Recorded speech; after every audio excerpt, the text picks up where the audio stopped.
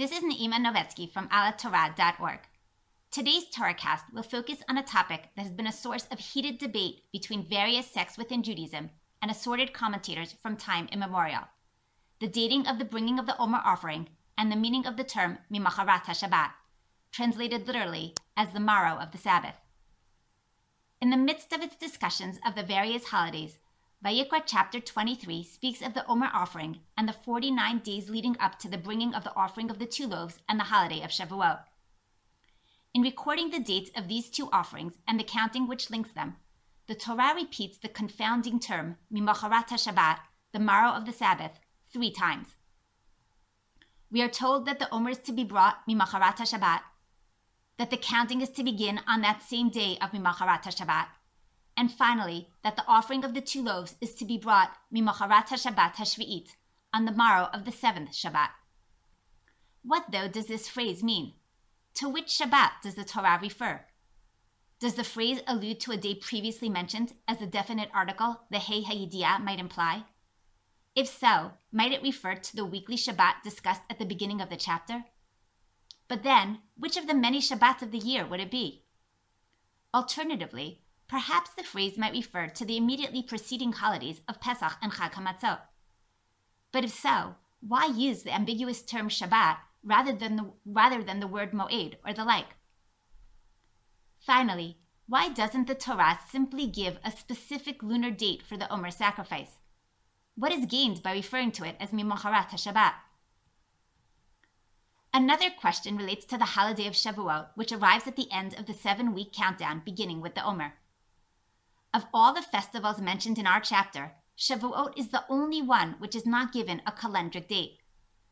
Does this suggest that the countdown towards the holiday is solely utilitarian in nature, a practical way of ensuring that one knows when it falls? Why, though, does the Torah not simply give Shavuot a set lunar date as well? Commentators have struggled with our questions for centuries, and as mentioned earlier, our verses lie at the center of a polemical dispute between the various sects of Judaism. At its simplest level, the disagreement is an exegetical one, revolving around the questions we just raised. First and foremost, the meaning of the word Shabbat and its usage in our passage. But really, the controversy is much deeper than that, relating to a number of other issues, including the setup of the calendar, rules regarding the desecration of Shabbat, and the association of Shavuot with the revelation at Sinai. As such, before delving into each side of the debate regarding our verses, it pays to briefly discuss each of these polemical issues. One of the biggest disagreements between Rabbinic Judaism and the sects which rejected the oral law relates to the calendar. The Torah does not provide rules as to how one should set up a calendar, and different sects chose different methods.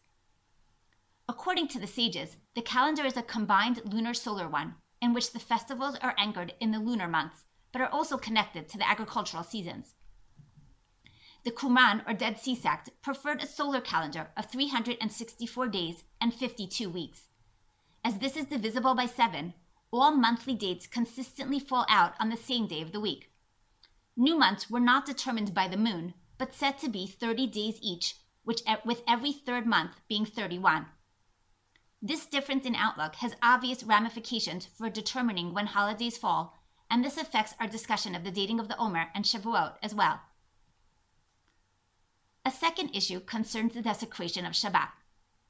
Rabbinic Judaism tends to be more lenient than other sects of Judaism in its understanding of which scenarios might allow for the violation of Shabbat prohibitions. For example, the sages allowed otherwise prohibited labor on Shabbat in order to save a life, while Karaites do not. With regards to our topic, while Rabbinic Judaism felt that reaping the barley harvest for the Omer offering, or the bringing of certain festival sacrifices, overrides the prohibitions of Shabbat, the sectarians were uncomfortable with what they perceived as Shabbat desecration, and preferred to avoid such scenarios if at all possible. As such, given a choice, they would prefer that the day of the bringing of the Omer and the day of Shavuot never fall on a Shabbat, thereby avoiding the issue. A final issue which relates to our debate concerns the dating of the revelation at Sinai and its relationship to Shavuot.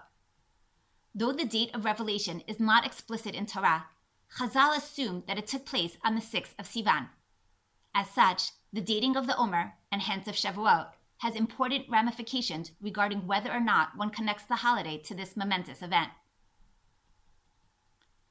With this as background, let's delve into the various understandings of the phrase Mimacharat HaShabbat and how each position dates the Omer offering. The sectarian position, taken by both the Dead Sea sect at Qumran and the Karaites, maintains that the word Shabbat refers to Saturday, and they thus date the Omer sacrifice to the following day, to Sunday. The two groups, however, disagree regarding when the Shabbat falls out. Since the verses regarding the Omer follow the discussion of Chag HaMatzot, the Karaites assume that the Omer offering is brought on the Sunday that falls within Chag HaMatzot. This could be any day between the 15th of Nisan and the 21st.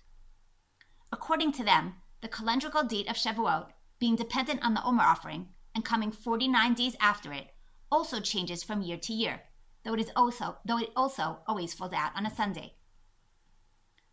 One of the big advantages of this approach is that it easily explains why neither the Omer nor Shavuot are given a fixed date. There is no set date for either, as they vary from year to year. This approach easily explains the logic behind the mitzvah of counting as well. It is a utilitarian measure to ensure that the otherwise undated holiday is celebrated at its proper time. One of the consequences of this flexible dating, though, is that it means that Shavuot need not fall out on any particular day, thus severing any historical connection between Shavuot and the revelation at Sinai. For the Karaites, Shavuot is purely an agricultural holiday, unconnected to any historical event. The Qumran sect agrees with the Karaites that Shabbat refers to a Saturday, but they maintain that the verse is referring to the first Shabbat after the Passover holiday. They assume that the verses which speak of the Omer offering chronologically follow those which precede them. As such, it is natural to assume that the Shabbat mentioned is the one which falls right after Chag HaMatzot and not within it.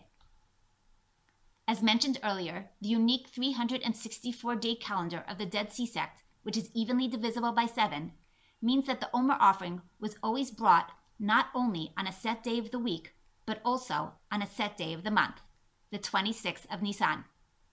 As such, according to the Qumran calendar, Shavuot always falls on the 15th of Sivan. Interestingly, the Qumran sect believed that this was the date of Revelation. So like the sages, they draw a connection between Shavuot and Revelation, but simply said both on a different date. This set date, though, leaves open the question of why the Torah did not simply mention it, rather than utilizing the ambiguous phrasing of Mimacharat HaShabbat. One of the main advantages of both of the sectarian positions is that they are able to sustain the simple meaning of the word Shabbat as referring to the seventh day of the week, an understanding upheld in most places in which the word is used in Tanakh. Moreover, according to them, the word Shabbat can mean the same thing in all three of its occurrences in this part of the chapter. This understanding of the word, though, is simultaneously one of the position's disadvantages, because if the verse refers to the seventh day of the week, how did the Torah expect anyone to know from the verses to which Shabbat is referred? Proof of the lack of clarity, of course, is the fact that the sectarians themselves disagree on this point. A second disadvantage of this position is that the Torah's normal manner of marking time is to date events by either the lunar calendar or the agricultural season, rather than by the day of the week on which they fall. In addition, this approach must explain what is particularly significant about a Sunday that Hashem would decide that the Omer offering, and thus Shavuot, need to fall out on that day of the week specifically.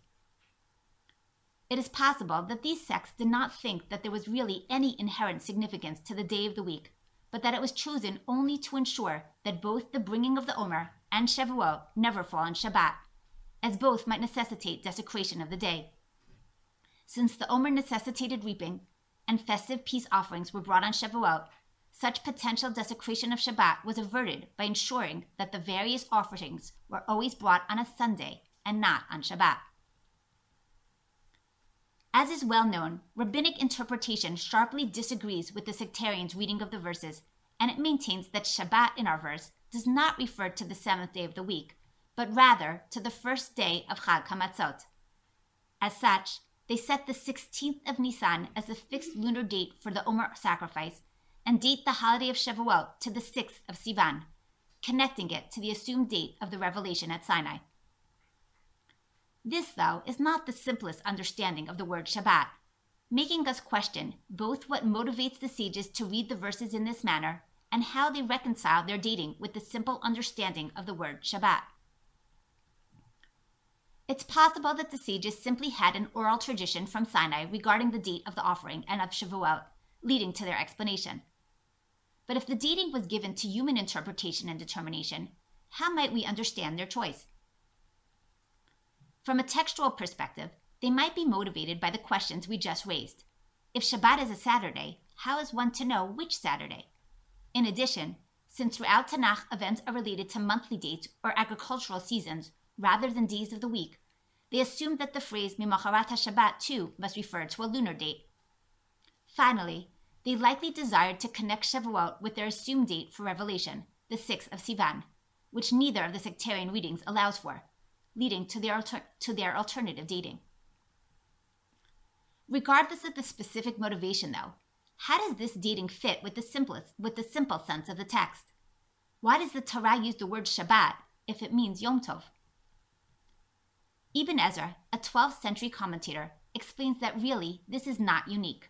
Many other holidays are also called a Shabbaton. As we see in our chapter itself, Rosh Hashanah, Yom HaKippurim, and Sukkot are all referred to in this manner. From these, one can learn that the word Shabbaton, and hence Shabbat, is not limited in meaning to a specific day of the week, but can refer to any Yom Tov. It is still not clear, though, why the Torah would choose this language rather than simply setting a date for the offering. The Karaites further question that according to this reading, there is an inconsistency in the verses, for while the initial appearance of the word Shabbat, Usfartem lachem mimacharat HaShabbat, means Yom Tov, in the later phrases, Sheva Shabbatot and Ad mimacharat HaShabbat HaShvi'it, it means week. Ibn Ezra responds that this is an example of normal variation and literary artistry throughout Tanakh. Often, even within one verse, the text might play with words, using the same root for different understandings. These questions nonetheless lead some more modern scholars to a different understanding of the phrase Mimacharat HaShabbat and why the Torah chooses to refer to the 16th of Nisan in this manner specifically. Rav David Tzvi Hoffman brings an opinion which suggests that the phrase refers to an event, the future cessation of the manna, which we know from Sefer Yehoshua took place on the 15th of Nisan in the year of the nation's arrival in Israel. This suggestion works with the simple understanding of the root Shabbat, which throughout Tanakh means to stop. It also explains why no set date was given for the offering or for Shavuot. At the time of the giving of the command, the exact entry date into the land and the related cessation of the manna was still unknown. So the Torah could only tell the nation of the future event, not its date. In addition, as Hashem wanted the people to associate the Omer with the manna cessation, he needed to mention the event itself.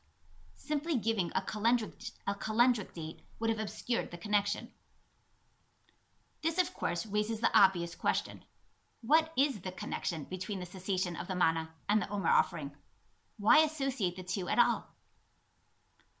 Dr. Itamar Kislev, in an article in Megadim 16, suggests that the entire ritual of the Omer offering might come, at least in part, to commemorate both the miracle of the manna and its cessation, as this marked the transition from supernatural providence to natural living. Throughout the 40 years in the wilderness, the manna served as a constant reminder of Hashem's providence. Its absence on Shabbat and the provision of a double portion the day before reinforced on a weekly basis the nation's dependence on God. Upon entry into the land and the transition to natural providence with the cessation of the manna, the likelihood grew that the nation would forget its reliance on Hashem.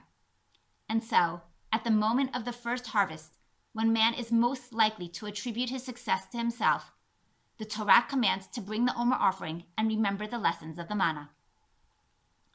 To summarize, we have pitted the sectarian and rabbinic understandings of our verses one against each other, seeing how each is influenced by both exegetical concerns and specific assumptions about other issues, such as the desecration of Shabbat, the workings of the calendar, and the nature of Shavuot as either solely an agricultural holiday or also as Chag Matan Torah. For more on this topic and other topics related to Parshat and more, please visit alatorah.org.